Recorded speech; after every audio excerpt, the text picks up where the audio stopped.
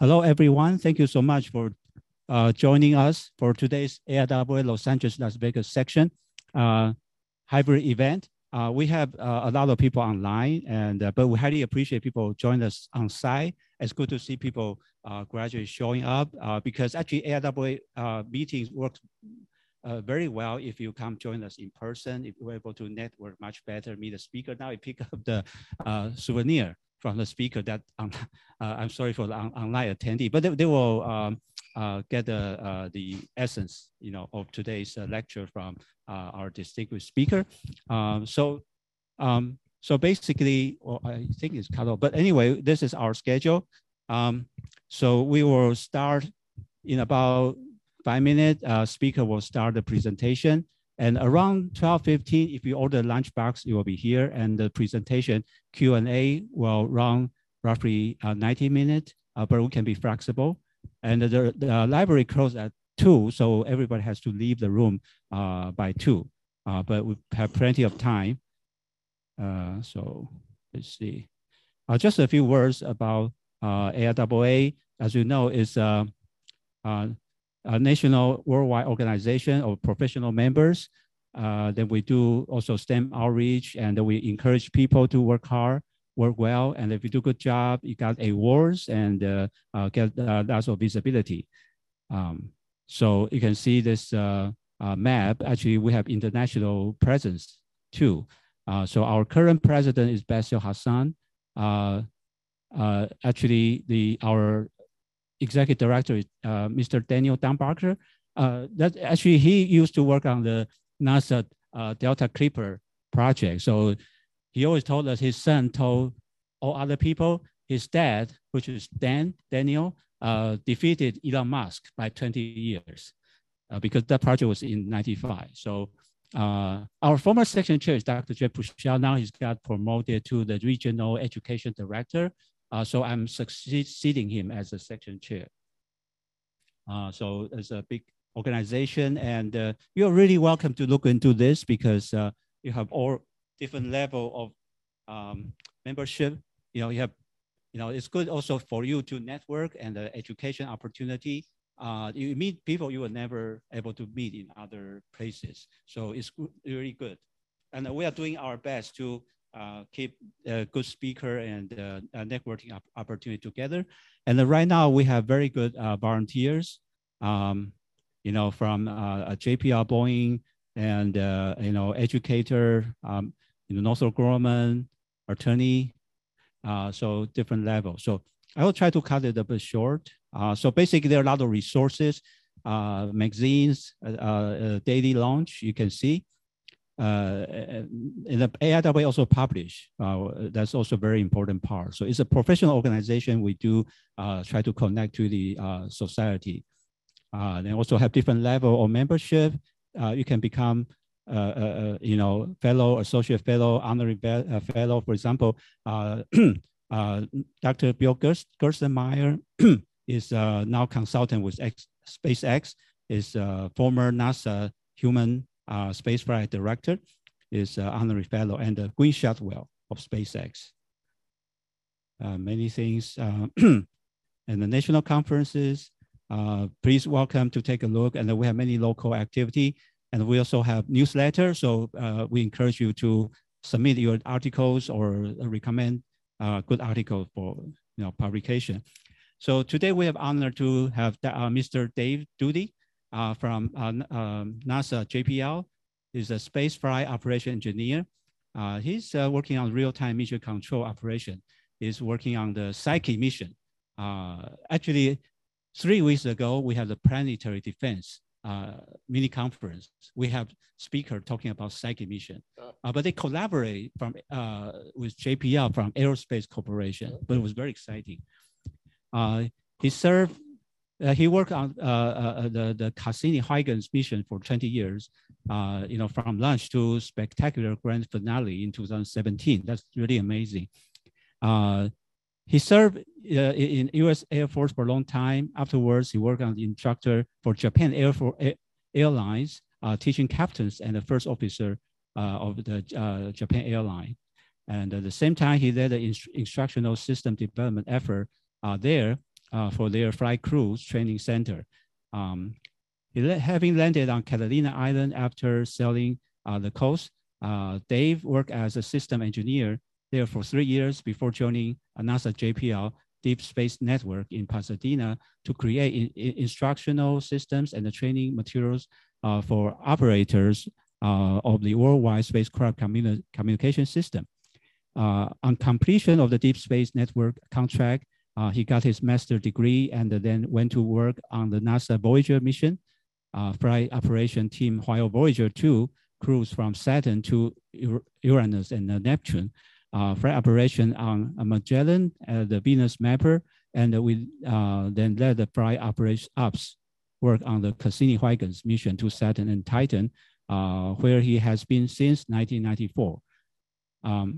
We have a Voyager event in 2017 with Dr. Cassani and Professor Ed Stone. Wow. Yeah. Really? That yes. Was, how did I miss that? We'll stay in touch. Just stay in touch. We'll plan with something again. All during the Voyager, Magellan, and Cassini mission operation, Dave has also been publishing in technical and popular literature, teaching short courses and speaking in public and spaceflight related subjects. Once in a while, you can find him playing sidewalk astronomer in Pasadena, offering free telescope views of the planets to passengers. But actually, I was there. Probably that was you. I actually saw somebody, put the telescope there. Oh, geez. Maybe that was you. Okay. Yeah, that's amazing. And once a year, Dave welcomed participants from all walks of life in his Basics of Interplanetary Flight seminar with our Center College of Design in Pasadena. This is fantastic. We love this topic and all your efforts. So without further ado, let's welcome Mr. Dave Judy. Okay. Hey, thank you very much. Great to see you all here and everybody online. And Ken, thank you for going through the long version of my introduction. and Ken, you've set up a wonderful hybrid meeting for us here. Do I need to be in view of the camera here, or am I? Okay, good. And so this is the first time I've done an in-person presentation since BC, before COVID. So it's a real pleasure. And one of the cool things about, oh, good, okay, good, okay. And one of the cool things about in-person meetings is that we get to give away stickers. Here's a Europa sticker and some Deep Space Network stickers and some other cool things up front. And also when you come up to get these, sorry, everybody online, but online, you can go to europa.nasa.gov where you can download this scale model of the Europa Clipper spacecraft, download it and print it on a 3D printer. So yeah, thanks again for having me, Ken. And I want to go back up to a couple of pictures here. I was passing this corner this morning, driving from Pasadena, where I had coffee and got on the freeway to get here. This is an old car dealership. It's on, I think it's St. John Avenue at Colorado. And it's all boarded up. The high-end car dealer has moved away. Here's a different shot of that building. But what struck me is this, an AIAA plaque on that building, because that building, dating back to 1942, was the manufacturing facility for the production of rocket propulsion systems right there in Pasadena. Of course, Dr. Theodore von Karman ran this Aerojet company and also started JPL. So anyway, it's my pleasure to be talking about the Europa Clipper mission. We'll be launching October of 2024. Spacecraft is being built now, tested, all the ground operations are being pulled together. This image, you probably recognize who drew this. Galileo the professor at Padua University in 1610, had a look through his telescope at the moon and noticed that there were mountains and valleys and craters on the moon. He looked at Jupiter and saw these 4 little stars. He named them the stars of Medici, because Medici family was his patron at the time. And then noticed that they moved, but they always stayed close to Jupiter. Advance to current decades. When the Voyager mission launched in 1977, Voyager 2 launched, and then Voyager 1 launched after that. They had a close-up view of these moons orbiting Jupiter, and of course, did reconnaissance of the Jupiter system. But at that time, the thinking in planetary science and astronomy was that these moons in the outer solar system were just dead worlds like our own moon. I mean, here's our moon close to the Earth, close to the sun as Earth is, roughly. And our moon is just a geologically dead, vacuum-surrounded body. And then Voyager made the discovery that each of those little dots here at Jupiter, also at Saturn, Voyager 1 and 2 did a reconnaissance of the Saturn system. Were you guys at the meeting that I missed of John Cassani and Ed Stone? Anybody attend that? Okay, good. I'm glad I'm not the only one who missed it, but that must have been a great meeting. So Voyager had a look at these moons and the moons of Saturn and the moons of Uranus and the moons of Neptune, as well as the whole planetary system of environment and rings. But the moons are all different. Each of the outer planets has a retinue of moons as though they're miniature solar systems. We know that Io, the moon that's going around fastest here in this animation, is not a dead world. It has volcanoes going off on the surface, constantly refreshing the surface. It's a dry world. There's no water. It's all sulfur volcanism with pools of sulfur lava. The next one out, oops, I didn't mean to push that button. I meant to push this button. Okay, the next one out, there it is Europa. And the Voyagers discovered that it's got a thin shell of ice with strange surface characteristics that board more investigation in the future. So they're not just dead worlds. We learned through reconnaissance of Voyager that they're all different. In this view now, Io in the inner part close to Jupiter, you can see the volcanically freshened surface. Europa is about the size of our own moon, but our own moon is geologically dead, has no water. Europa, out at Jupiter, has more water, more than twice the amount of ocean water than Earth. And it's got a shell with few craters, which means it's geologically a young shell, young surface. And then the next one out is Ganymede. It's the largest one, largest moon in our solar system. There's an image of the Voyager spacecraft. It went by Jupiter in 1979, Voyager 1 and then Voyager 2. And then the final moon out, the farthest one out, Callisto.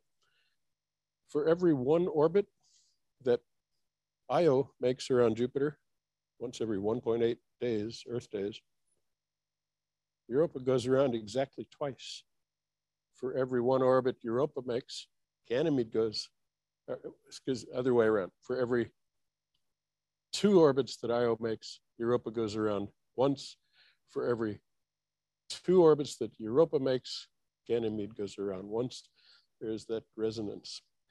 Incidentally, I'd like to welcome questions as I go along. If I say anything funny, let me know. A question, all right?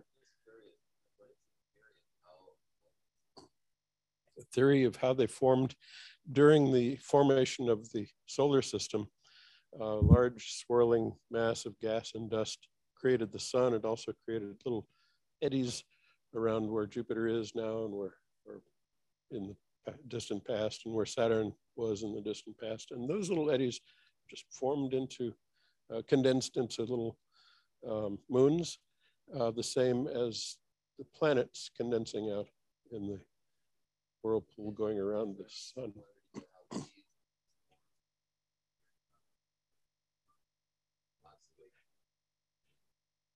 Well, I've heard that the leading theory for our own moon's creation is a collision with a large body in the solar system that broke it apart, collided with Earth, broke off fragments that orbited and then formed the moon. I'm not an expert in that by any means. Just the way they've evolved, the surface characteristics, the interiors, just amazing, as different as the planets are orbiting the sun. Ken, is it possible to receive questions online as well as we go along? Just once in a while, if there's a pressing question, we'll have plenty of time at the end as well. Oh, good, okay. I've also got an image of the Galileo spacecraft up here. The Galileo spacecraft orbited Jupiter 1995 through 2003 and did a lot of close-up studies of these moons of Jupiter as well as Jupiter and its environment. Yeah, I asked Darren, do you want to speak out? I saw you post some comment. Darren, you can unmute yourself. No worries. I just shared a link that so it was kind of a online sort of replacement for the lack of stickers. Essentially, just information about an upcoming congressional reception for essentially the entire California aerospace community. So essentially, everybody's invited. So I knew about it. So it's just kind of a little heads up for anyone who didn't know. Good, thank you. Sorry to interrupt. So, Dr. Kevin Hand, who's an expert on the subject of Europa at Jupiter and other, quote, ocean worlds. In his book, Alien Oceans, which I recommend, by the way, he points out that we know that various different sciences work as well as here on Earth, but also throughout the solar system and beyond. For example, gravitation. Newton described how gravitation works and described how the moon is falling around the Earth and the balance between gravity and its centrifugal force. So we know gravitation works here on Earth, and we know that gravitation works in the universe in general from what we see, the moon and beyond.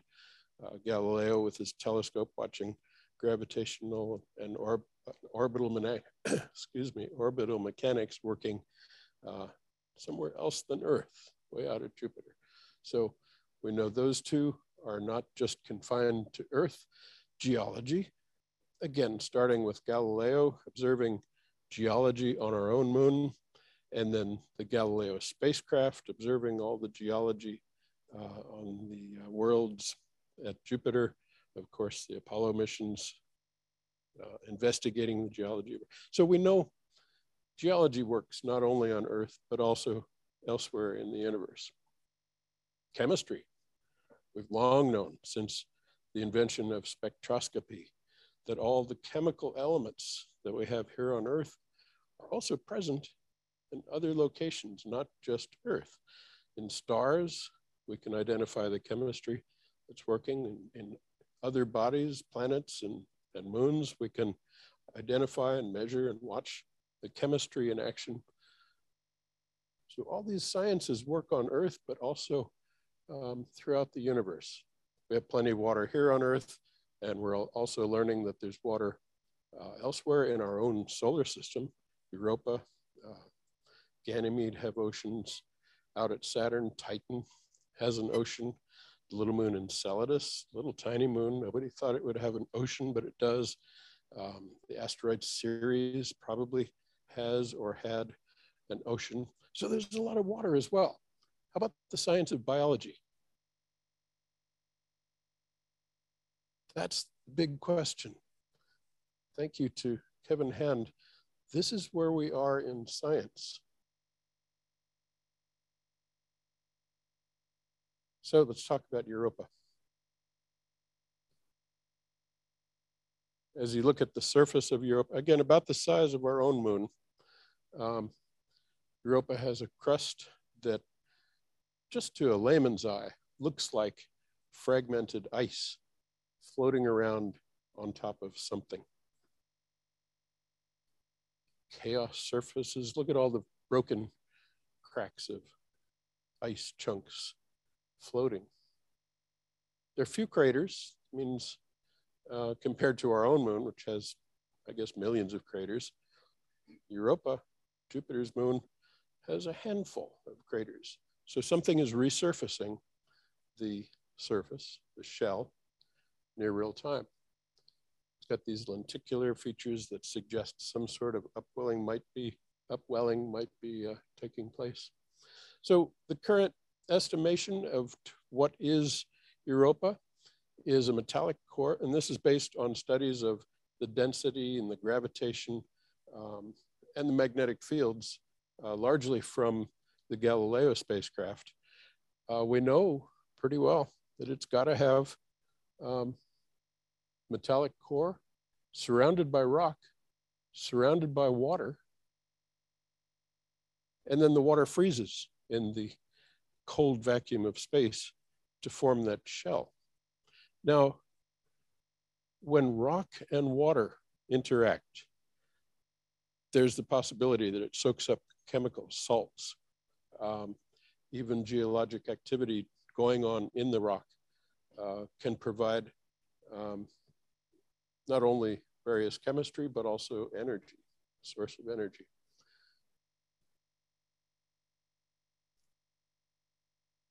Here's an artist's depiction of what we think is happening. We know there's a lot of water, and from formation of impacts on the surface that might recirculate down into the ocean. And, oh, am I drifting out of the field of view? Sorry about that. Yes. By the way, do you go by a doctor? Dave. Just Dave. I'm not a doctor. So, Space Force guy, SSC. Oh, cool. Mm-hmm. So you mentioned impacts, right? Craters. Impacts. Yes, the craters on the surface have been counted.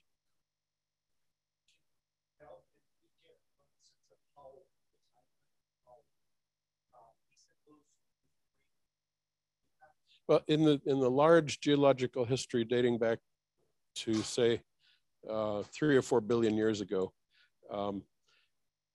it's a period of hundreds of millions of years that the surface has been resurfaced. Now, I'm not a geologist or a planetary scientist, but that's what I hear working in proximity with these guys, these people. Yeah, sure. So there's the thin candy shell floating on an ocean. We know that there's more than twice the amount of water that Earth has. Chemical energy, probably some from above, very likely some from below. And the stability of it, it's been there since the formation of Jupiter, basically, billions of years. So if we have a stable water system with chemistry and energy happening, does that drive life? Is that an opportunity for life? This is one of the questions that we hope to answer. Here on Earth, this was also started back in 1977 when the Voyagers launched. Just happened that we were doing undersea investigations here on Earth, And submersibles took these images and sequences of movies at the deep hydrothermal vents. The deepest part of the Marianas Trench has volcanoes that are spewing these hot gases up into the ocean at enormous depths and pressures. It doesn't boil because of the humongous pressure, but the chemistry feeds a whole ecosystem of life that never sees the sun. No photosynthesis is involved in the making of these shrimp.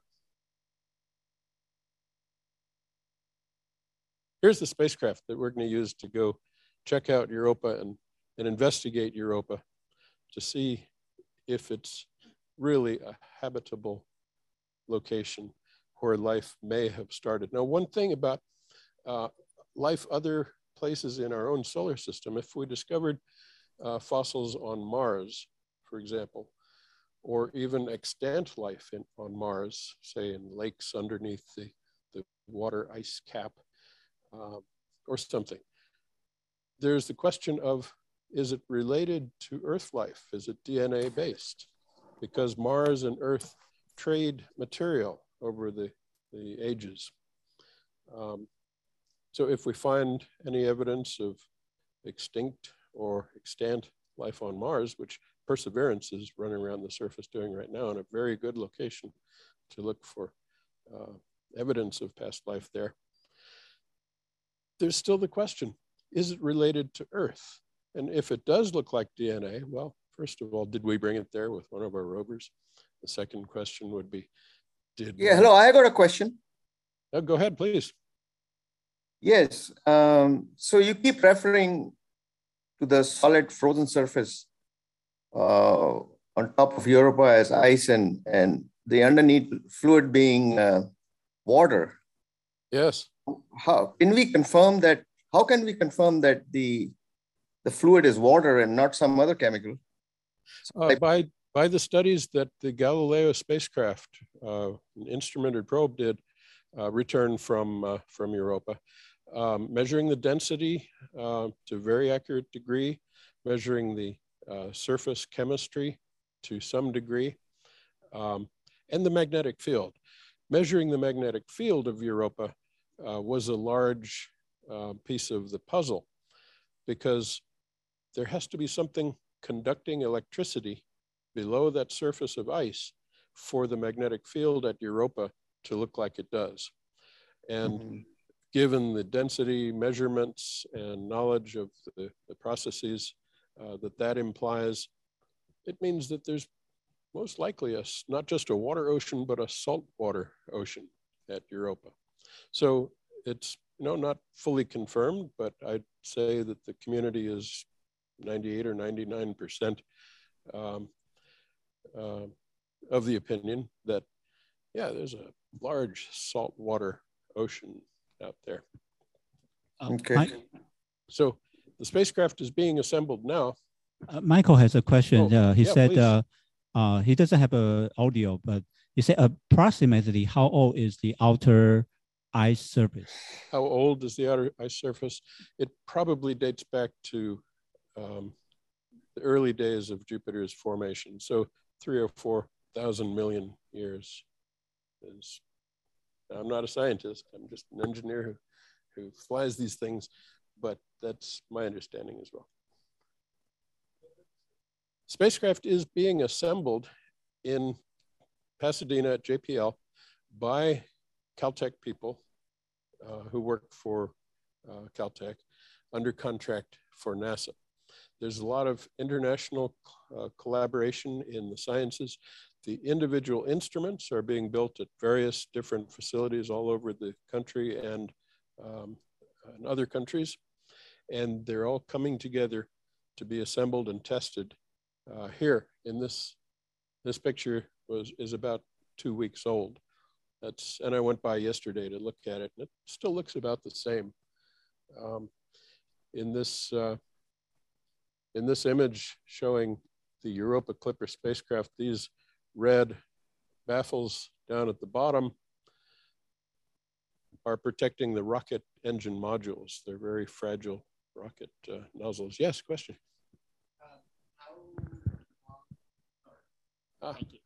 How long before the launch does the assembly and testing and everything have to be completed? Oh, we'd like to have it wrapped up and packaged and ready to ship maybe half a year before the launch date, maybe a little bit more. So between now and then, there's a very detailed schedule of everything that has to happen. Yes. Repeat your question. Oh, I haven't seen it on the schedule yet, but what system are we? SpaceX? Are we going to be glad ESA? you asked that. I need questions and answers to keep me remembering what to say and what not to say. Oh. So no, Contractual obligations. There's nothing not to say, and it's going to be a SpaceX Falcon Heavy. There was going to be a SpaceX Falcon Heavy launching the mission that I'm working mostly on. Most of my time these days is on the Psyche mission, going to an asteroid named Psyche. And it was going to launch on a Falcon Heavy. It was going, I called it the test launch for Europa, because after liftoff, 2 of the Falcon 9s of that Heavy were going to return and land and then be used for Clipper's launch.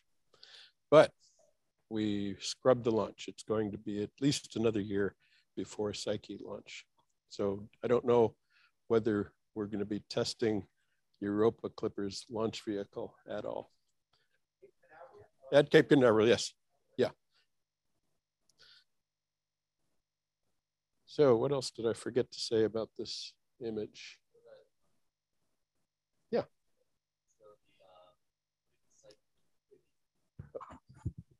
If I understand it correctly, I believe the Psyche mission is going to be the first mission on a SpaceX rocket that is interplanetary. Okay. Something like that. Okay, I hadn't heard that, but that makes sense. Yes. Yeah. So I guess I'm wondering,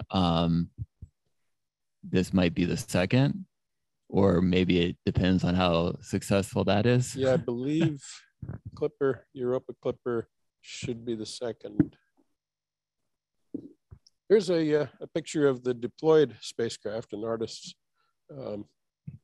conception of it.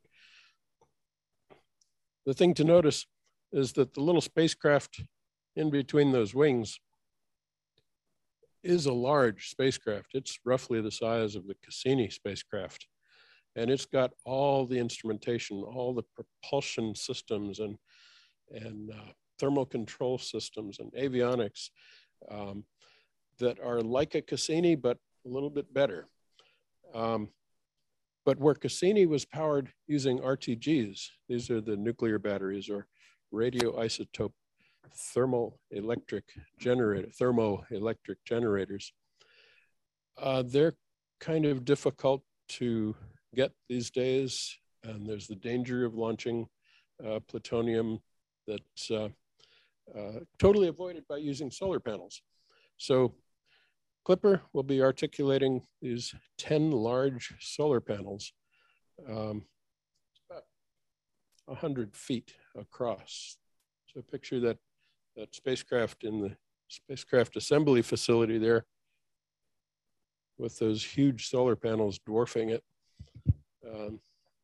They'll never be fully extended all at once. Question? Yes. What's the duration of the mission? The mission should last for about 50 flybys of Europa, which is, I think it's 200 days. Probably 200 days, 400 days. I don't have that. I think I might have that in a slide coming up, but it'll be a couple of years at least. Michael has a question, but he cannot speak out. So Okay. What is the nature of the problem? To view evidence of the electrostatic activity on a remote body such as Europa, and will said activity potentially be in evidence from measurements taken by the Clipper mission? Okay, Not including the Corvette. It was stabbing.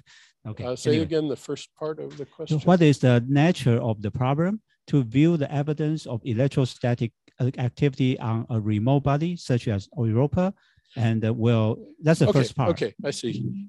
Yeah, the problem is very much the same that Cassini faced as it was going around flying by the moons of Saturn. It will be using spectroscopy, gravitational measurements, magnetometer measurements of the magnetic field, imaging, and radar. Europa Clipper carries an ice penetrating radar. That's what those big long antennas are here that are coming off of the wings. Those are 2 radio frequency bands of radar that will be able to see how deep the ice is and see where the water interface is.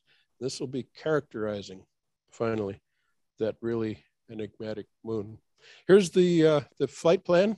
We're going to file it with the local flight service station pretty soon. Kidding. We launch, whoops, wrong button. Here's my pointer. We launch 2024, October 6th, and here's the depiction of Earth in Earth's orbit around the sun. The spacecraft will continue, of course, in the same direction that Earth is going after separating from Earth's gravity, and will go all the way around. Oh no, first of all, it does a gravity assist at Mars. That's the next year. It's pretty close, October 24 through February of 25. It's a real fast trip to Mars. We'll fly by Mars, pick up a little bit of Mars's momentum from its orbit around the sun. That'll kick the spacecraft enough to get out this far, that extra blue loop, and then come screaming by Earth for a gravity assist at Earth, 2026, December 1st. That flyby will steal some of Earth's momentum as it goes around the sun and kick the spacecraft out on its path to arrive at Jupiter in 2030, April 11th. So since we're doing a gravity assist, that's always a topic that I like to elaborate. A gravity assist doesn't use gravity to get its increase in speed. It steals momentum from the planet in the planet's path around the sun. It's got a huge amount of momentum. Nobody will ever know. You steal a little bit by connecting via the gravitational field. As long as you're going faster than the escape velocity of that planet that you're flying by, you'll absorb some of the mechanical energy from the planet. Here's what it looks like in vectors. If you look at it just from the planet's point of view, so here's Mars, and spacecraft is coming past Mars. The velocity in and the velocity going out will be the same, just like rolling down on a bicycle to the bottom of a valley, and you coast back up again, you're going to run out of your momentum. But the planet is not stationary, it's going around the sun, so you get to take that red arrow, the planet's velocity as it goes around the sun, and you get to add that into your vectors so that the resulting vector leaving the planet is a whole lot more than what you had coming in. You've stolen some of that red arrow from the sun. So we have a question?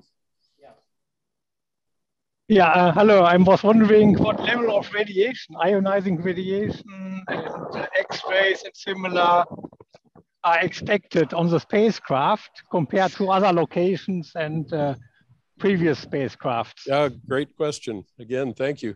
You're leading me right through my talk perfectly. There's a nasty radiation field at Saturn, and Europa orbits, did I say Saturn? I meant to say Jupiter, at Jupiter. Europa orbits Jupiter within about the worst part, some of the worst part of the radiation. It's particles trapped in Jupiter's enormous magnetic field that goes sweeping around at just ridiculous speeds, and electrons spiraling around those magnetic lines near the speed of light. It's a nasty radiation environment. I'll show a graphic that shows that a little bit better in a minute, but let me just mention all the investigations. Europa Clipper will be looking at the ice shell and ocean. It'll be looking at the composition, again, a lot of spectroscopy here, the geology with imaging, activity. There's possibly a geyser spewing some water or other materials out through the shell of Europa. This has been detected right at the edge of the sensitivity of the Hubble Space Telescope, but it looks like they're plumes of water.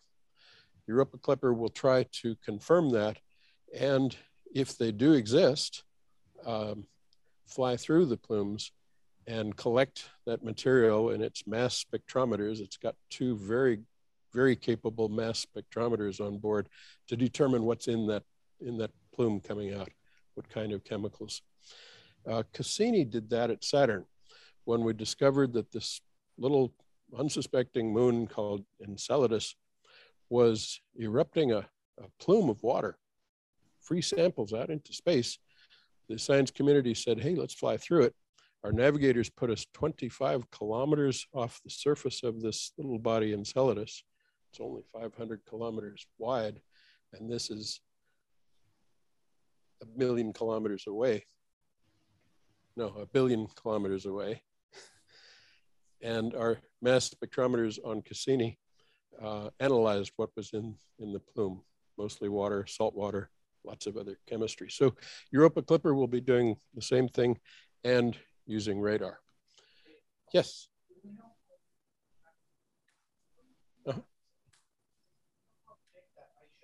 No, that's the big question. And the radar on Europa Clipper. Can we repeat the question? Oh, I'm sorry. Yeah. Online. How thick is the ice shell on Europa?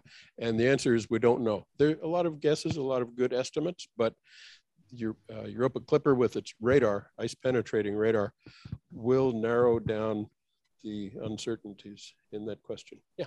Also, Dave, I was wondering, so the plume that you're flying through, you're going to be going pretty fast. It's going to be icy. Like, are there dangers associated with that? Are you doing that end of the mission? Like, what's... Yeah, dangers flying through a plume. Probably not. We'll be coming in low and hot, very fast, interplanetary speeds. So, you know, if there are ice chunks coming out, then okay, it's been nice. But probably not. As with Europa, as with Enceladus and Cassini, we flew as low as we could get, and there was no danger. We could see a little bit of torque on the spacecraft from the attitude control telemetry, but nothing much. Did you have a question?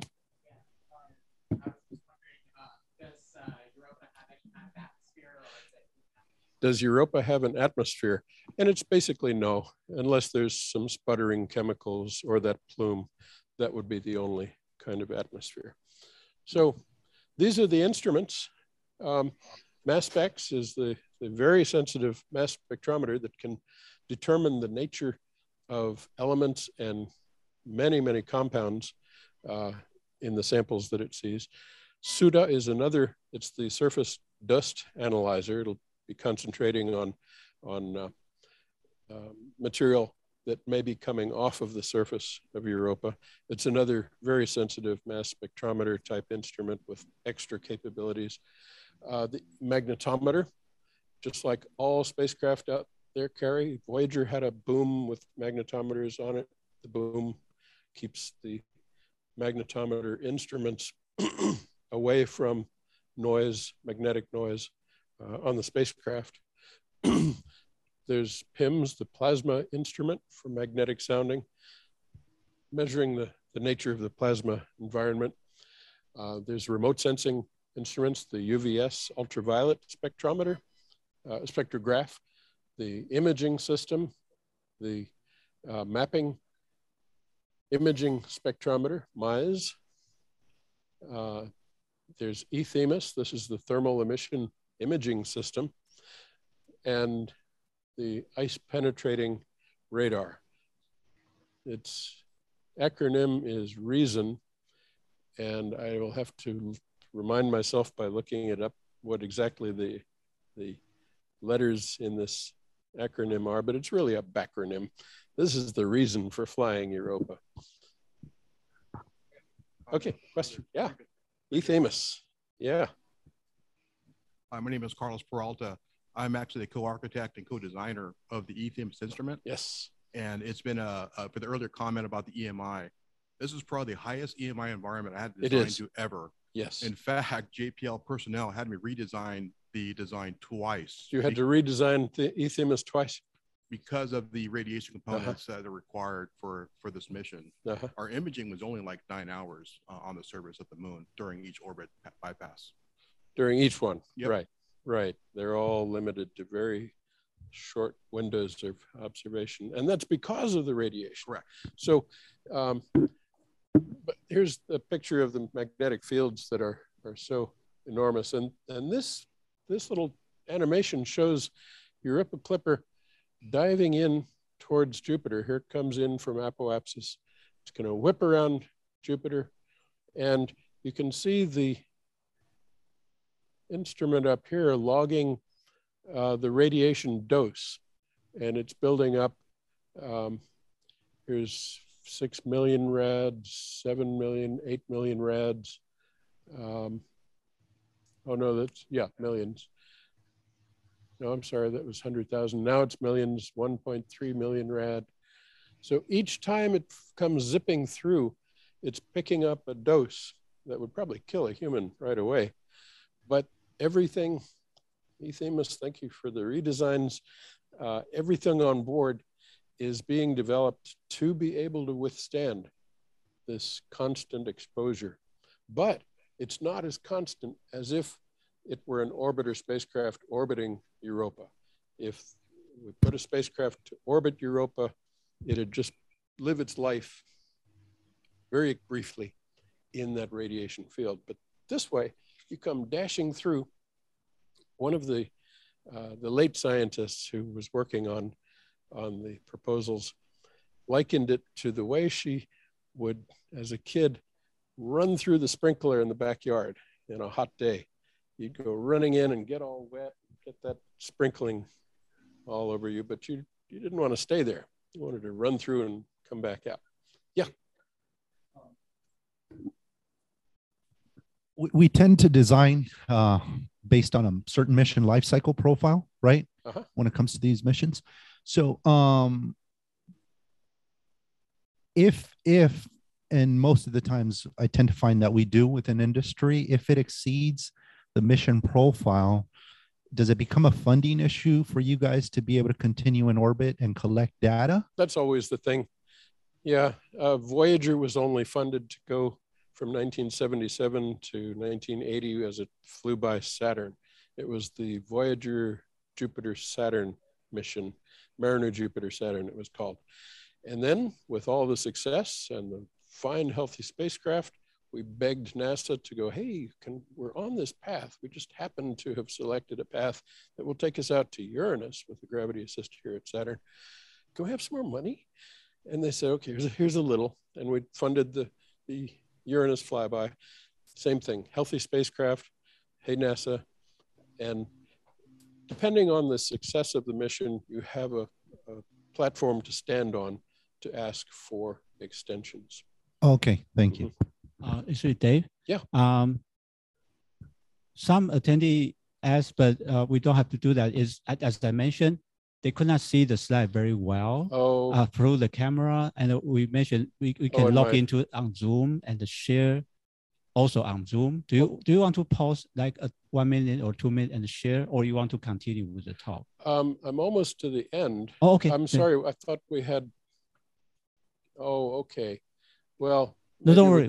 We can do it later. Okay, I'm sorry. I thought we were gonna. All right, don't proceed. Okay. I just reflect the question. Okay. Yeah. So here's the pattern of the different flybys that will cover the surface of Europa. We come zipping through at altitudes that range from 25 out to 1,000 kilometers for all the different instruments to be able to function. Yes, question.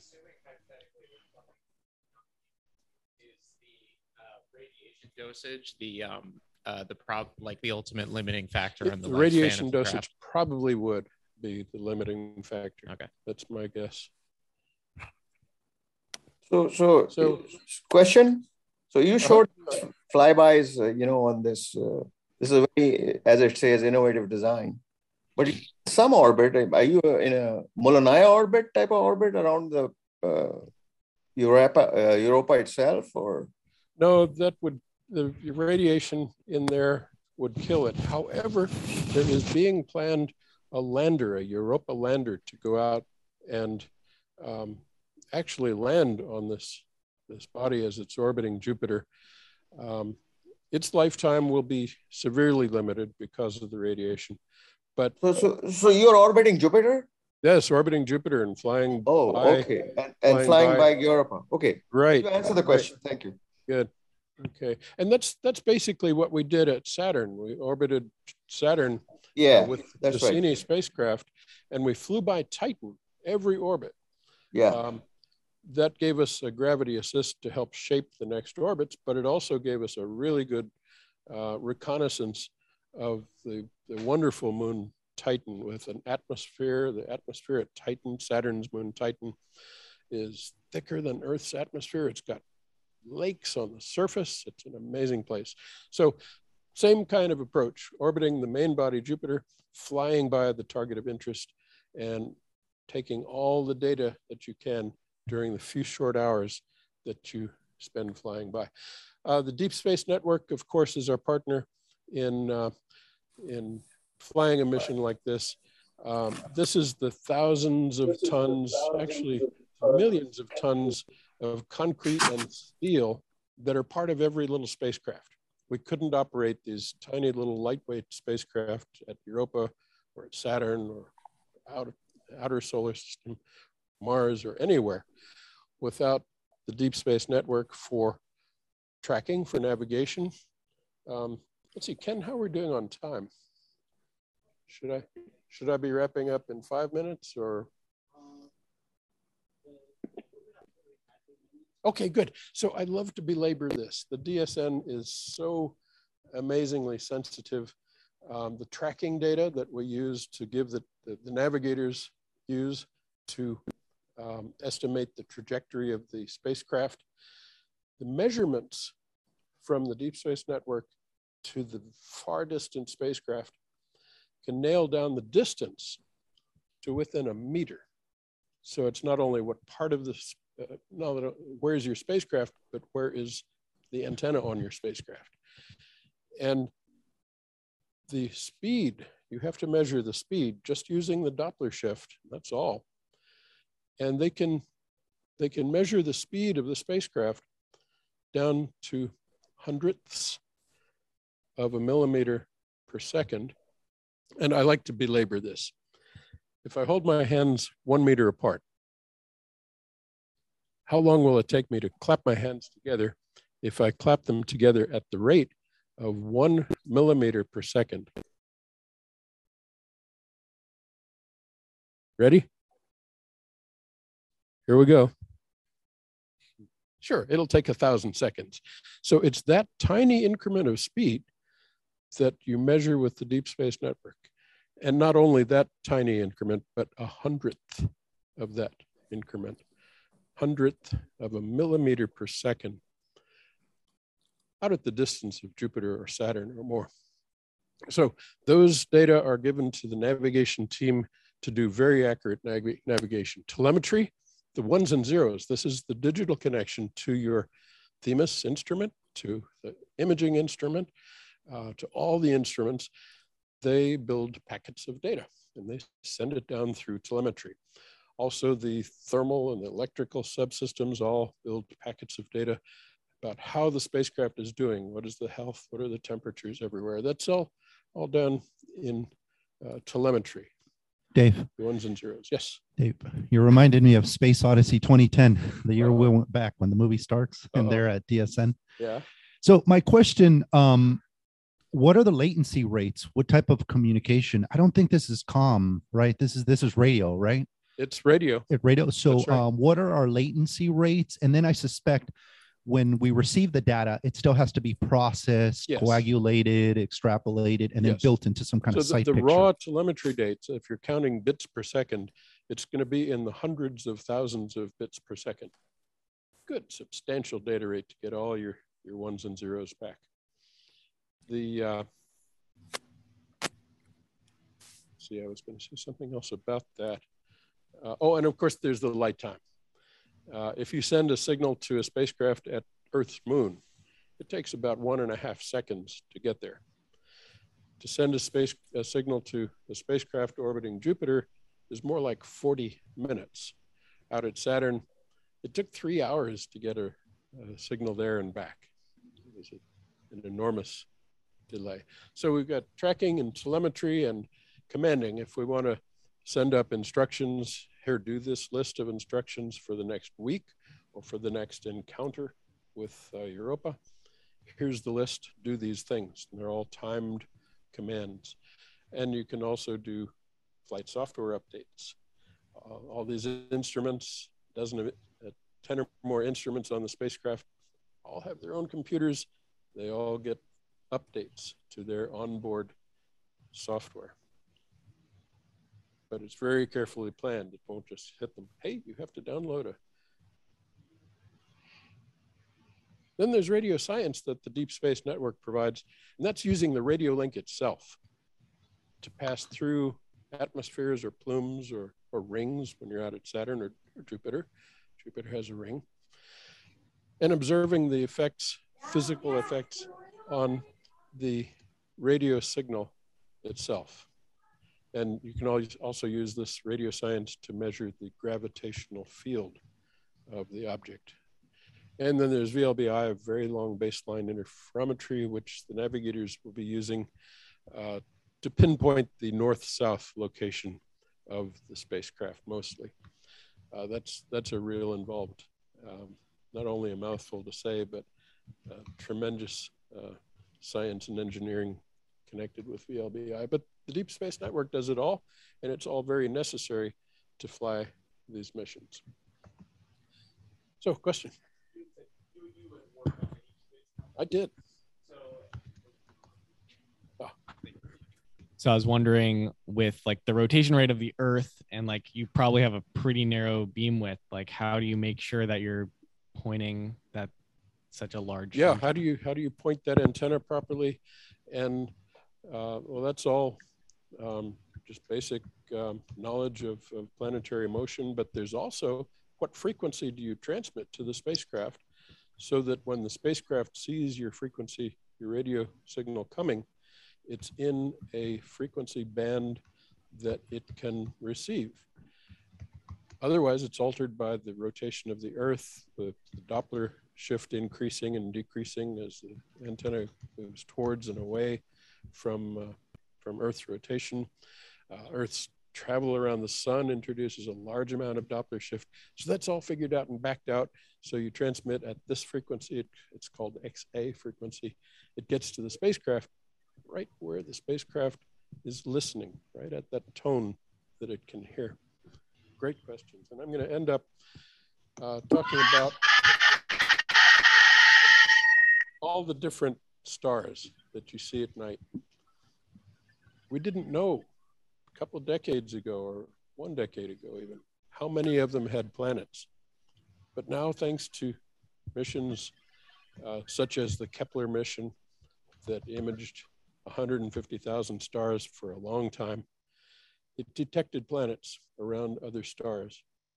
So far, the count of exoplanets, that is, planets around other stars than the sun, it's up around 5,000 confirmed exoplanets, with another 5,000 or so still waiting to see that several-year repeat of a planet going around its star. And the answer here is most of the stars that you see have a planetary system. Now, we know that physics works, chemistry works, geology works. is there biology in the universe? Is biology a fundamental part of the stars that we see everywhere? And that means galaxies as well. Or is life on Earth a very, very rare thing, and we're one of the only or few examples? So with that, I want to point out that you should go to europa.nasa.gov, and there are places to look on Twitter and Facebook, and what's that last one down there? Some other social media, Instagram? Yeah, I think that's Instagram. So follow along, please. And with that, I want to thank you for your attention.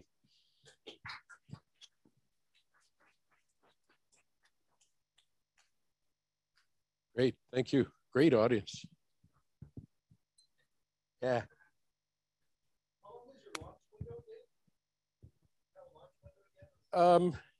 It's I don't know. It's more than a week, probably less than a couple of months. I don't know. So those who are here were lucky enough to get stickers. So can you explain what they mean and the names? Oh, okay. You're holding up Goldstone, and Canberra. Deep Space Network stickers. Yeah. The blue one says Madrid on it. Has a picture of an antenna.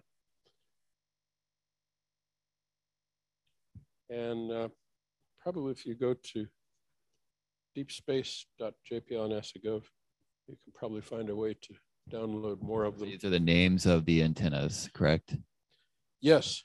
Around the Earth, the Deep Space Network has 3 locations where, as the Earth turns, at least one station can have a view of Mars or Voyager or Europa Clipper.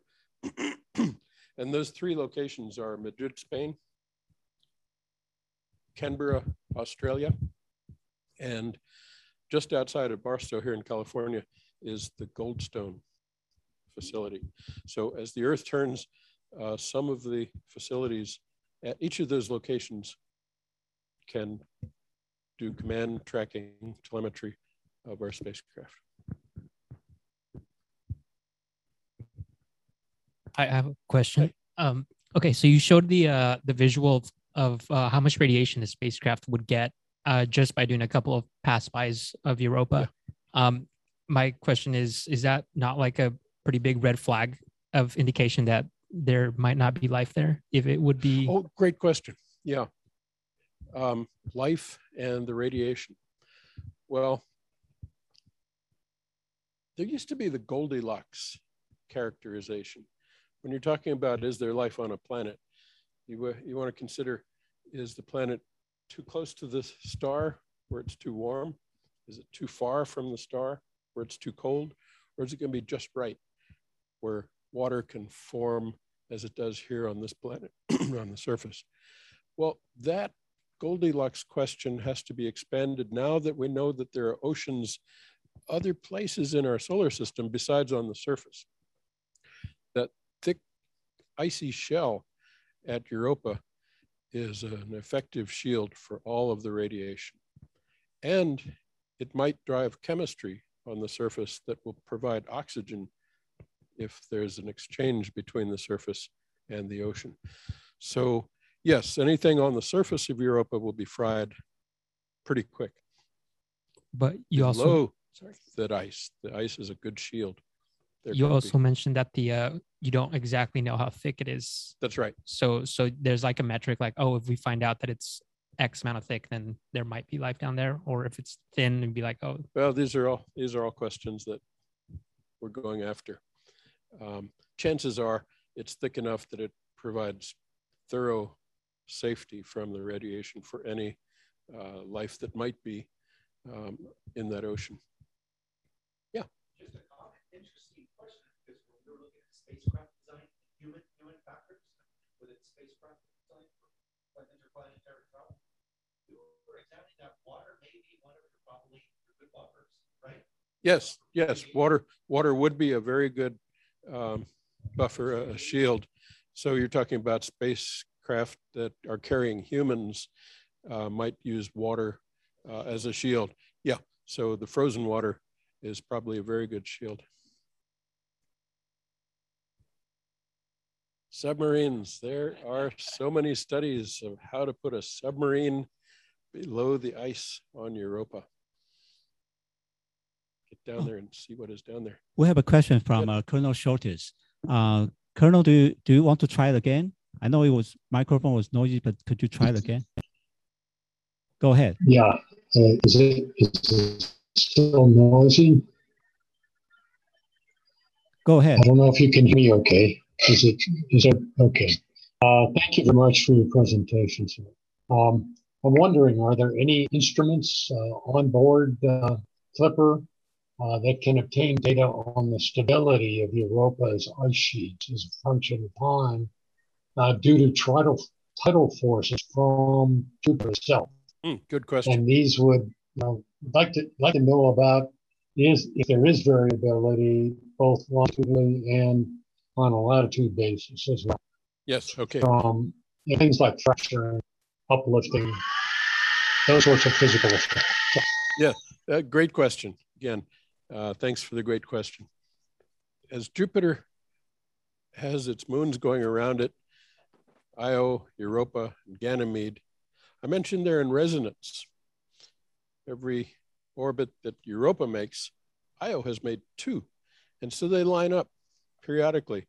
And the gravitational forces, that and the fact that it's a fairly elliptical orbit, not perfectly circular, means that Europa's shell is going to be flexing. And I believe the amount of flexing is known, or there's a good constraint on how much it is. And it's a lot. I forget whether it's meters or tens of meters, but there is a lot of flexing. And so Europa Clipper is going to be investigating. One of the things that it wants to investigate is the geology of the surface. What's happening? What's changing? Do you see any changes happening? Cracks forming or moving? So yeah, that's going to be one of the big questions for the planetary geologists. Go ahead.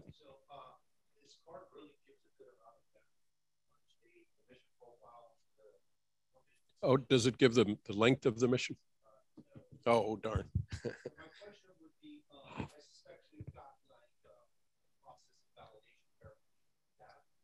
Hello? Yes. Anybody hear me? Oh, want to use a mic?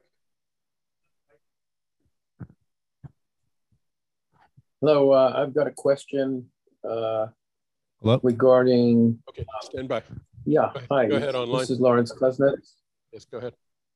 By the way, Dr. Kuznets was going to be the speaker next Saturday. He's a former Apollo engineer designing the space suit. Marvelous. Yeah. Go ahead. Dr. Kuznets. Yeah, hi. I have 2 questions. The first is the reasoning behind the liquid water interface the fact that Europa creates a lot of friction going around the surface of Jupiter, and that frictional heating is what's keeping the temperature warm enough to keep the water, or to melt the ice and keep it liquid. And the second question is, was any thought given to dropping a probe similar to Huygens? I know there's no atmosphere to help deorbit the probe. It probably might not survive a crash unless you had engines, and that would add to the weight and the expense. Great questions again. Thank you. The answer is yes and yes.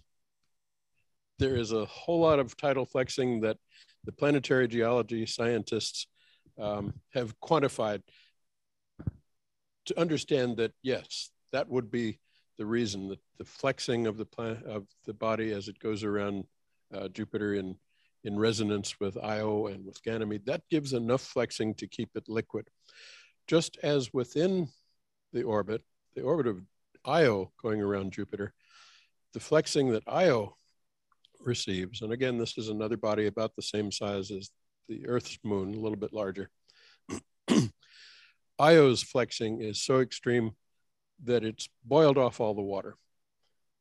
And the only thing left to express is sulfur and probably other chemicals. So yes, there's a lot of flexing, and that's what keeps the water, the oceans liquid. And The other question, yes, there have been lots of proposals and studies ongoing as well to put something on Europa, to send a probe. We decided to keep it separate from this Jupiter orbiting Europa Clipper, just to get a reconnaissance as the first priority. But there is an active study right now. It's not a funded mission yet to put a lander there. And there must be some way to get through the ice. And so engineers and scientists in various different teams around the world are coming up with ideas. I've seen some of them on how to get a submarine, robotic submarine, down through the ice. But Europa Clipper will characterize how thick the ice shell is, do reconnaissance of places that might be good to land and try things like that. But it's not part of something that we would carry, like Cassini carried the Huygens probe, which separated from Cassini and went parachuting down through Titan's amazing atmosphere out at the Saturn system. Great questions. Who's got a, nobody has a dumb question. Anybody have a dumb question? So my question. I've got one more to add. Oh, okay, go ahead, please. Yeah, considering the timeline between getting the Clipper there, getting data back, and then doing a second mission to drop whatever probe you want, we're probably looking into the 2040s. Is it feasible to actually conduct such a mission for Mars? Because there may very well be humans on Mars by the time all this happens. We're talking about a long time in the future. Right, that's one of the problems with these missions. I might be an old man by the time a lander happens at Europa. So yeah, that's one of the major facets. How long can the ground team stay alive and educated enough to do these missions? And so there's constantly a flux of new engineers and new scientists coming into these things. Ed Stone joined the Voyager project well before launch. Launch was in 1977. Ed probably joined 6 or 8 years before that as the project scientist. And now, 45 years later, Ed Stone is still the project scientist on Voyager, making enormous discoveries in interplanetary space. No, excuse me, interstellar space. Voyager 1 and 2 are now in what's characterized as interstellar space. He's getting old too, just like me. Okay, I'm sorry, go ahead. Right, so my question, orbital insertion is April 2030. So when would we see the data validated and verified to some extent? Oh, the data will be back 40 minutes later. Given that delay in the speed of light, the navigators will be watching the curve of the Doppler signal following a predicted line, and we'll know basically in real time meaning as close as you can get, but for the speed of light. And then the ones and zeros, images, magnetometer readings, whatnot, they'll be coming back within hours. And then again and again and again as the 50 or so orbits of Jupiter progress. Microphone. This is one of those dumb questions that you're seeking. Finally. So you mentioned that some of the people that have been working, that have provided insight on this mission, have been involved in studying Jupiter for like 40 years, right? Yeah. So this is somewhat a bit of an extension to that. So I guess my question is, what was the initial purpose of sending the Voyager spacecraft? What did they want to discover? And what do they want to discover? Well, they want to discover now that there's life, but I guess what if this is like an extension of that and they're still studying it? What is the fascination of Jupiter what was the fascination of Jupiter back then, and what's the fascination now that the same people want to continue studying it? Yeah, I think that's a great question. Okay. Your mileage may vary, but I think that's a great question. And I could go on for a long time talking about it. The purpose of Voyager and the one before that, Pioneer, was to just see what's out there. Get a picture of our backyard. What's in our backyard of a solar system? Pioneer 10 and 11 launched in early 1974, 75, I think it was, went straight past Jupiter. It had some instruments on it. One of the big questions is, can we get through the asteroid belt okay, or are we going to just get clobbered on the way? The answer was sure, it's free and easy to get through the asteroid belt out to Jupiter. The only instruments on Pioneer were rudimentary. The imaging system was a photometer on the side of the spacecraft. The spacecraft constantly rotated.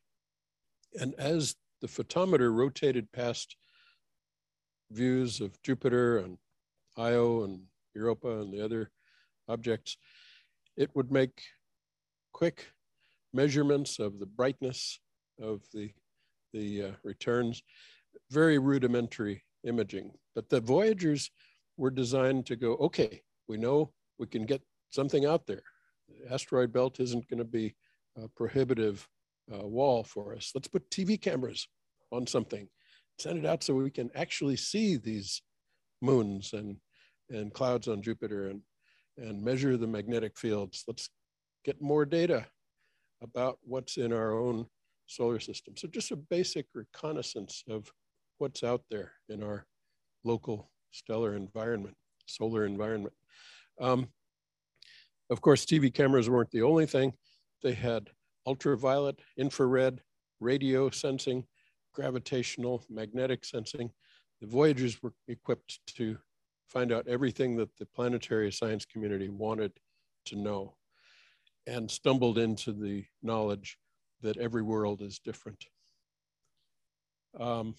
It's building, and if you're a young planetary science student or scientist or engineer involved in any of this, you've got the knowledge to build on, to go ask new questions and figure out how to answer them.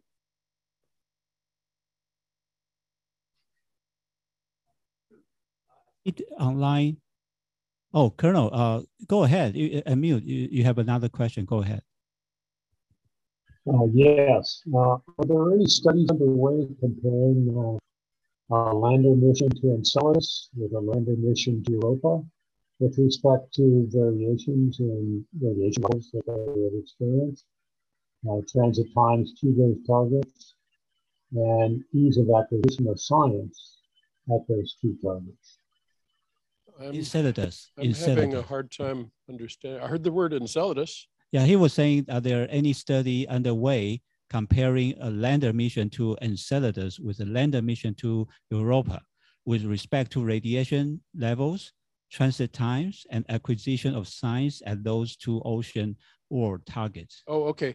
I don't know the details, but I know that there are missions being studied to go out and investigate Saturn's moon Enceladus some more, because it's giving free samples of what's in its ocean. And what's in its ocean, according to what the Cassini spacecraft determined with its instruments, is indication of subsea thermal venting, just like the volcanoes underwater here on Earth.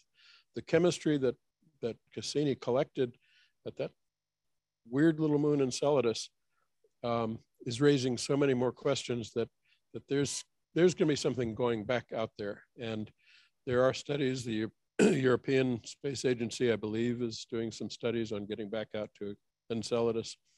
As far as a lander, I don't know about Enceladus landing out at the Saturn system, but there are studies going on for Europa landers.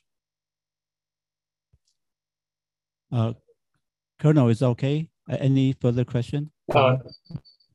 Yes, it just appears to me that from an engineering standpoint, you want to get on surfaces and obtain samples from the ocean below. And from an engineering perspective, because of the radiation levels, Jupiter versus Saturn, it would be an easier task to try to attempt searching for that Enceladus as opposed to. Well, the signal to noise ratio is not really good for my hearing of the questions, but there is an enormous radiation difference. The Saturn system is a benign environment for anything that wants to go to Titan or to Enceladus. Oh, by the way, there is a Titan project that's going to put a quadcopter, actually it's an octocopter, in the atmosphere of Titan to fly around and investigate the surface of Saturn's great big moon Titan with its thick atmosphere. As far as Europa, yeah, the radiation is a giant constraint, and anything that's designed to land or burrow on Europa is going to have to be short-lived probably, and have a lot of tactic to prevent damage from the Jupiter radiation. I'm not sure if that addresses your question because I couldn't hear it very well.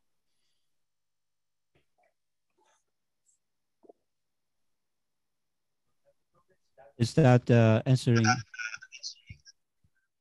your question? Can you hear me better now? Okay, go ahead. Oh, wait, here comes the microphone. Yeah, source of the radiation. The source of the radiation is Jupiter's gigantic magnetic field. Electrons are trapped along the field lines whipping around Jupiter. The electrons are approaching the speed of light and they emit enormous amounts of energy. The magnetic field itself sweeps around a huge volume of space every 10 or 11 hours as Jupiter rotates. And particles that are trapped in the magnetic field are not only at very high energies to begin with, but they slam into your spacecraft as that field sweeps around and impact. A lot of the ions that are being picked up by the magnetic field of Jupiter are coming out of Io, the volcanoes emitting sulfur and other chemicals out into the interplanetary space around Jupiter to get, well, ions have to obey a magnetic field, and so they get picked up and swept around. So it's Jupiter and its enormous magnetic field that are the source of that radiation. Yeah. Well, just your clippers, obviously there for Europa, but it's going to be doing some flybys fairly close to the other moons of Jupiter. Is it going to do any science on those? Yeah, we're using flybys of the big moon, Ganymede, the biggest moon in the solar system, mainly for gravity assists to shape the orbit of Clipper as it goes around Jupiter. Now, during those approaches and departures from Ganymede, yeah, we'll take some science. There's an ocean there at Ganymede as well. Let me belabor that ocean at Ganymede a little bit. Whereas on Europa, the ocean is in between a rock layer and the surface ice. At Ganymede, it goes from the core to a rocky layer to an ice layer, and then the liquid ocean, and then the surface frozen water ice.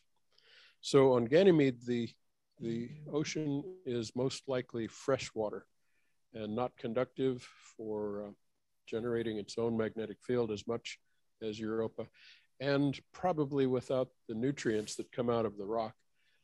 and the energy that comes out of the rock, which is the case at Europa. So the ocean at Ganymede is much farther down through a thicker crust, and it's salt, it's freshwater, and it's not very accessible. So there's not a whole lot we can learn about that ocean, except maybe characterize its mass and density and location in there. But the other moons, Callisto, I don't think we're going to do much science at Callisto, and we're going to try to stay away from Io, the source of all those sulfur ions.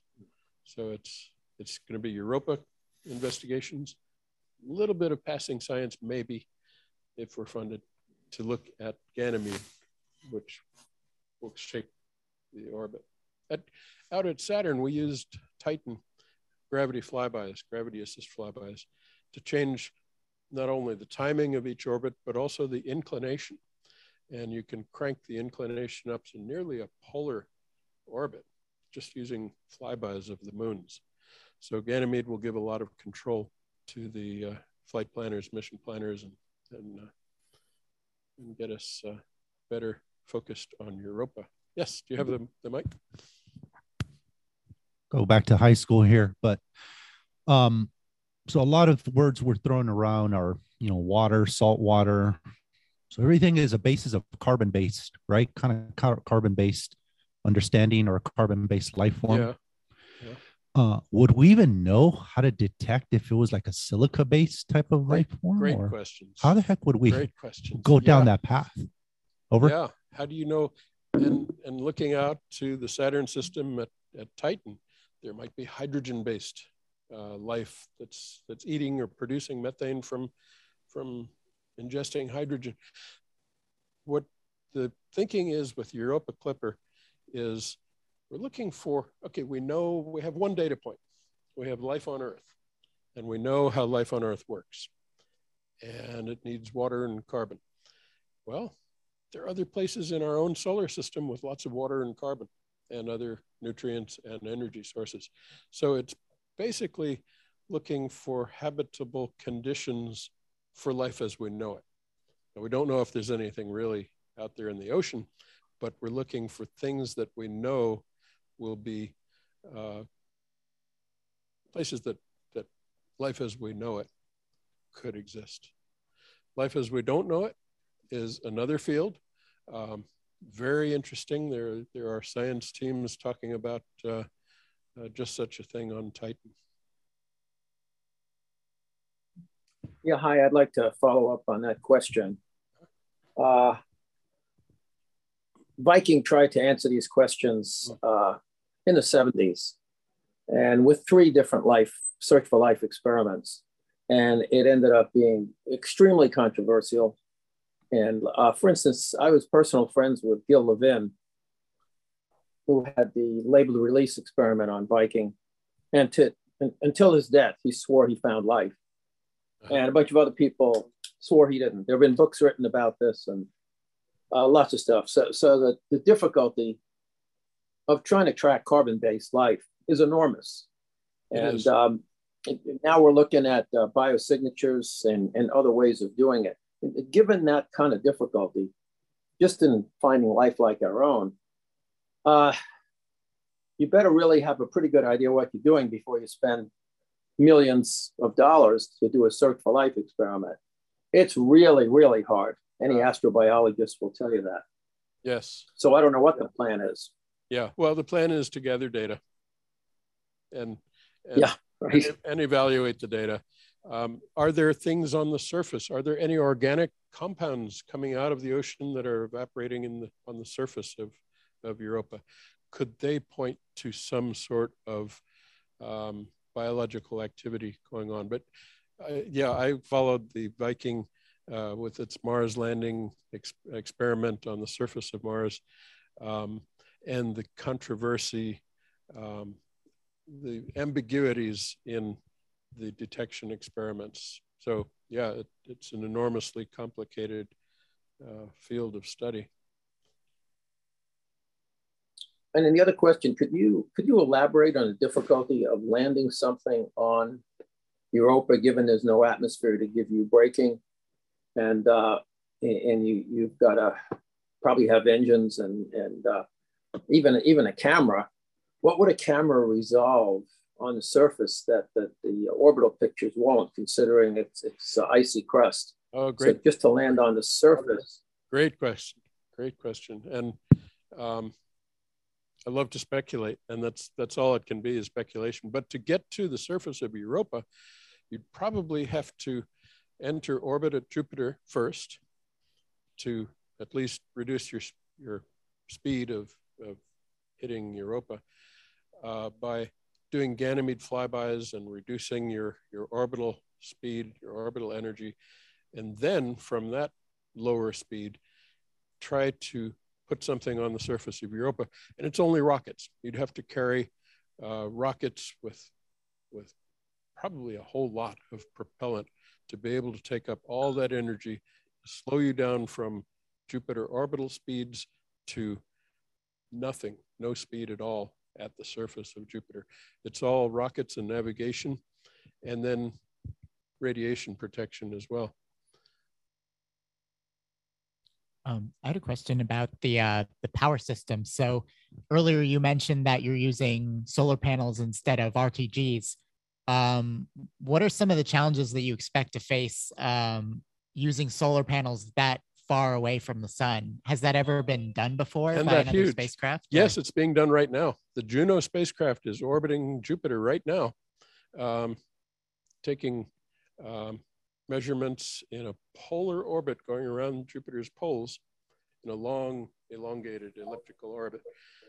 And it will come in, zip around the poles, measure the gravitational field, the gravitational structure of Jupiter itself, and measures the magnetic environment. It's also got an infrared radiometer, not microwave. It's a microwave radiometer, large instrument that's mapping the water located in Jupiter's atmosphere.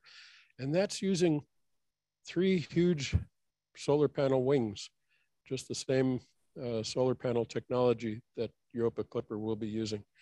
Now, Juno has those 3 solar panel wings rotating.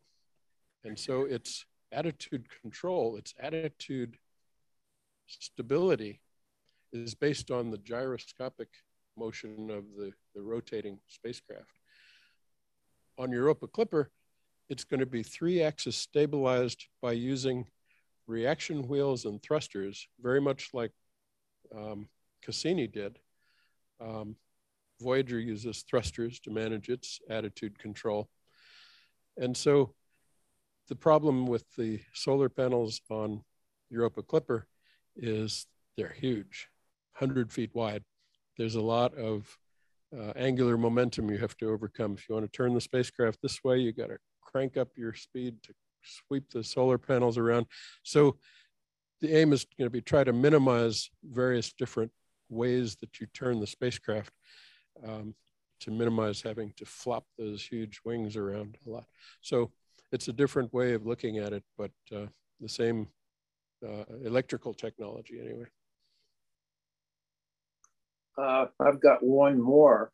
The radiation attitudes in this country have changed dramatically since Chernobyl and Fukushima and all these kind of places.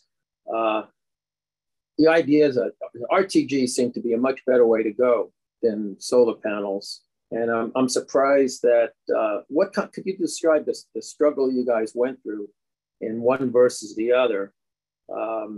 Be interesting to know. I don't know a lot about the studies that were going on, but I do know that Cassini, which is powered by RTGs, had a lot of protests that almost prevented Cassini's launch in 1997. And it's good to be very careful and worried about the plutonium in an RTG. Plutonium is nasty stuff. In the RTGs that are used on Voyager and Cassini and Galileo, the that orbited Jupiter. The RTGs are built in such a way that they can survive a launch accident without dispersing any of the plutonium. It's hard-cased in ceramic pellets, and then encased in carbon and steel, and I don't know what else, enclosures, to be able to survive an accident at launch. Nonetheless, Cassini was almost prevented from launching by the protests in the courts. I think RTGs are a fine use of nuclear power. That's my personal opinion, but then I'm biased. But then solar panels, while they might be unwieldy, they're safe. They're no launch safety concerns. Great question, thank you. Actually, Colonel Shortis is an expert, in the nuclear propulsion. So, but unfortunately, he has some noise issue on his end for the microphone. Yeah, I tried to get him on the video, but he didn't join. But we can. So, anybody online has more questions? I think there is a question from Randy. He was involved with MassSpec for the APL for reliability analysis. If you want to say a few words, and Randall asked about exactly what Dr. Kastner mentioned about Fukushima radiation hardening. Do you want to say something, Randy and Randall?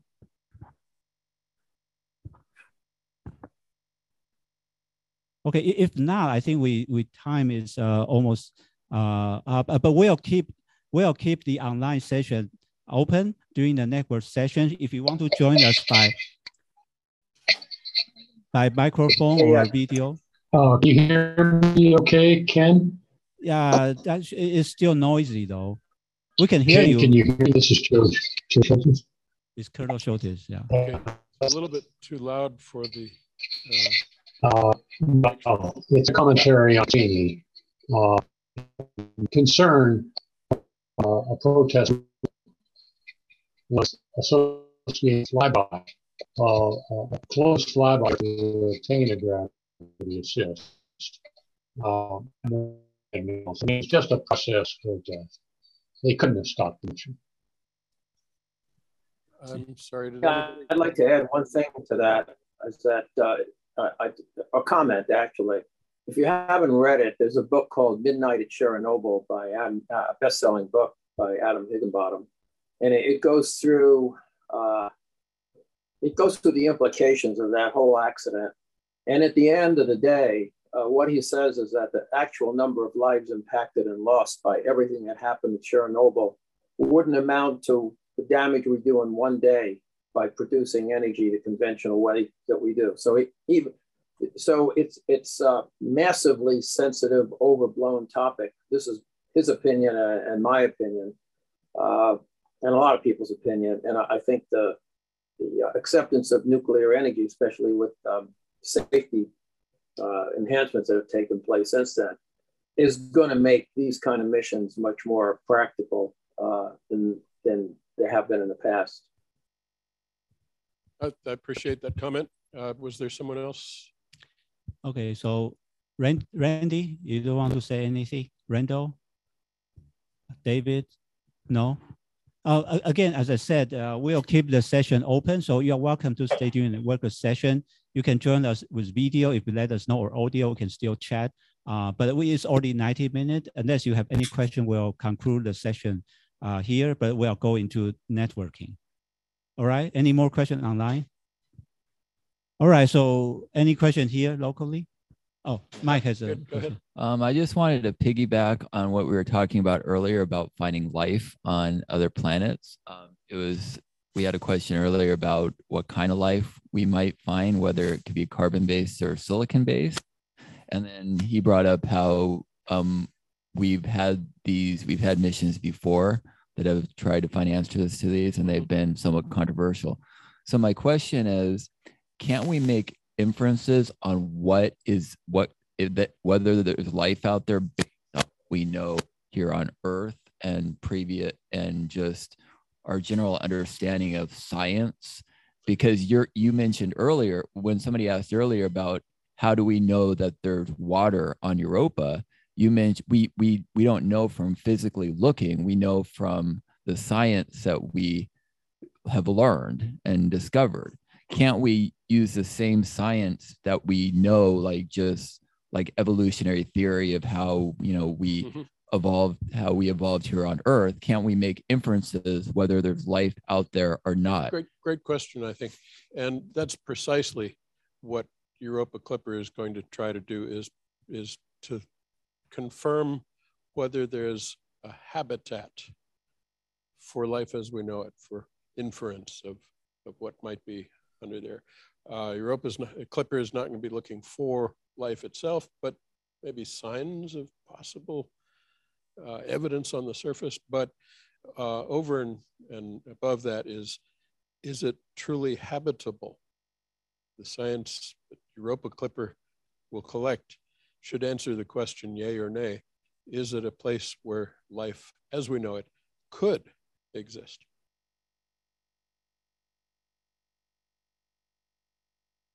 Okay. But I guess I'm thinking,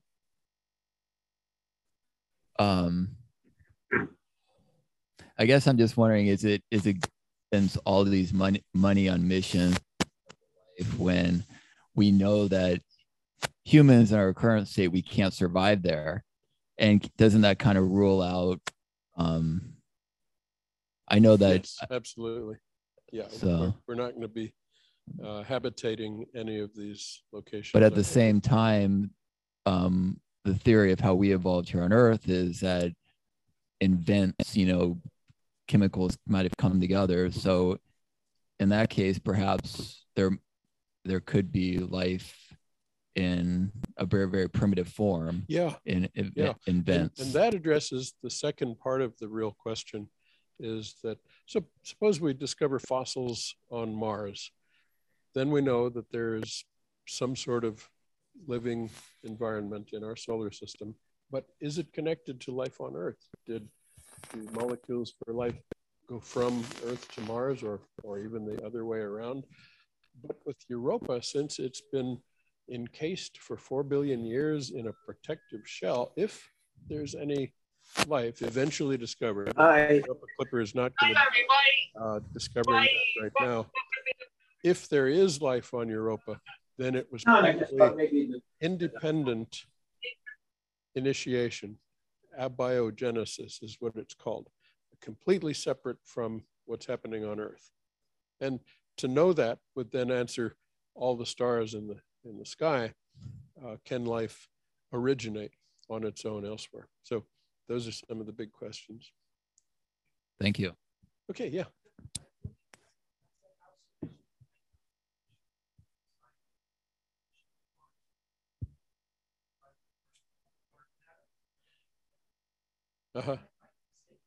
Well, there are missions for cosmological studies, astrophysics and whatnot, and I don't connect with them very well. It's way beyond my experience.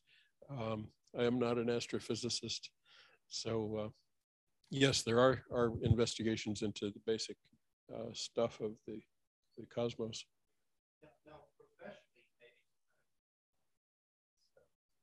Do you want the mic? Yeah, would you please pass back? Right. So one of the just to kind of piggyback on some of the great questions that were just asked. One of the great things that we had explored maybe as a theme in our profession is, an example is like GPS, right? GPS has had millions of positive unintended consequences when at the time we were partially didn't know what the science that was going to be derived from the mission when we launched GPS.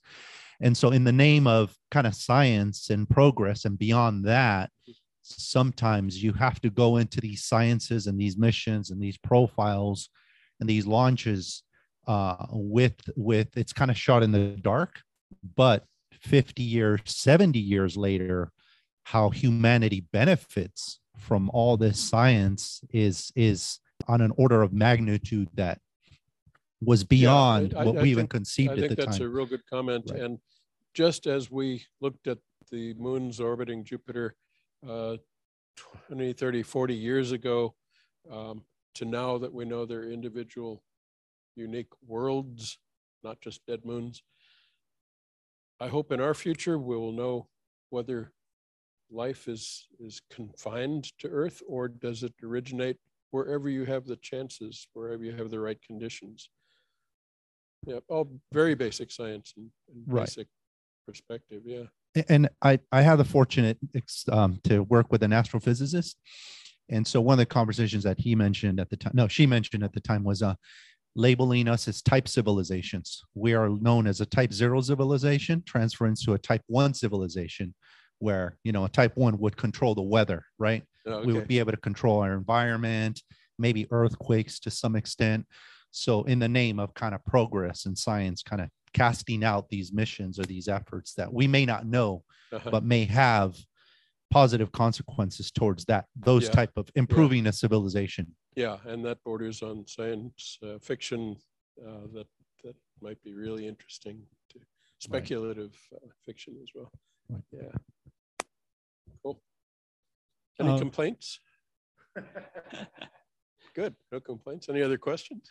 There's a question from Michael, but it's I think that will be the last one, because I think we really need to have lunch. You know. So he is asking, can we talk about some of your favorite signs of the Clipper? Maybe what you like to see there, or what hopes you might have for the mission we have so far. Maybe drill down into detail of the craft or something like that. Okay. Yeah, nice question to wrap up with. My favorite is the radar for Europa. REASON stands for things that I'm not remembering. But the radar instruments on Clipper, they're going to characterize how thick the ice is on Europa, the moon. That's what I'm really excited about seeing coming back. Another thing is flying by Europa 40 or 50 times. Are we going to see any changes? Are those icebergs going to be seen to float around and move? Are there any changes happening on the surface that will belie how thick the ice shell is as it floats on the ocean, and how much it's moving and whatnot? That's exciting to me as well. Looking at the surface, maybe what I'm looking most forward to is finding that there might be a plume, a geyser coming off of the shell of Europa. And if there is a plume, we'll be able to analyze the chemistry and determine whether that plume is coming from a little puddle, a frozen lake, or is it connected to the deep saltwater ocean? I'll leave that as my favorite, and thanks for the question. So I think since Ken said that would decreed to be the last question, I just want to say thank you again for having me here. It's been a real pleasure. Yeah, thank you. We have a great pleasure for the distinguished speaker, Dave, who's here. So on behalf of the AIAA Los Angeles Speaker Section, we have a certificate, the plaque, with the AIAA Golden Seal. Thank you very much. Appreciation for our speaker today. Very nice. Thank you. Thank you so much.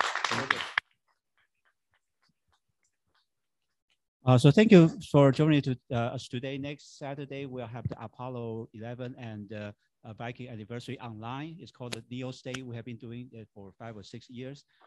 So please join us. And besides, so now we are moving to the lunch time. So I know a couple of you ordered the lunch, so please enjoy the lunches here. So please come over, enjoy, and continue networking. Mike has a very wonderful suggestion. So please come forward so we have a group photo if you like. And so we can have a group photo with the speaker. So before you leave for today. Okay, so with this, thank you so much. So please stay, enjoy until 2 o'clock. We just have to evacuate from the room by 2. So enjoy. Thank you so much for joining us today. Thank you. Appreciate it.